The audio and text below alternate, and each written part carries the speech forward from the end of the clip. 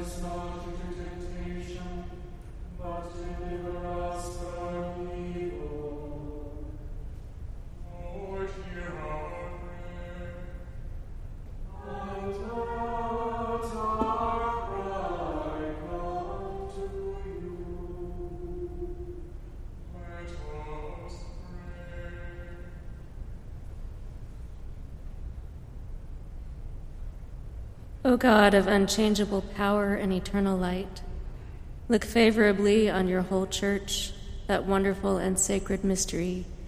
By the effectual working of your providence, carry out in tranquility the plan of salvation.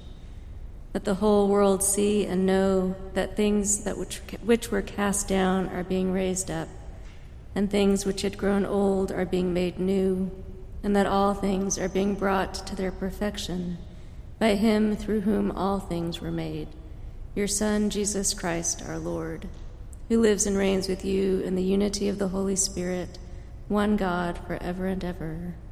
Amen. Keep watch, dear Lord, with those who work or watch or weep this night, and give your angels charge over those who sleep. Tend the sick, Lord Christ. Give rest to the weary. Bless the dying. Soothe the suffering. Pity the afflicted. Shield the joyous. And all for your love's sake. Amen.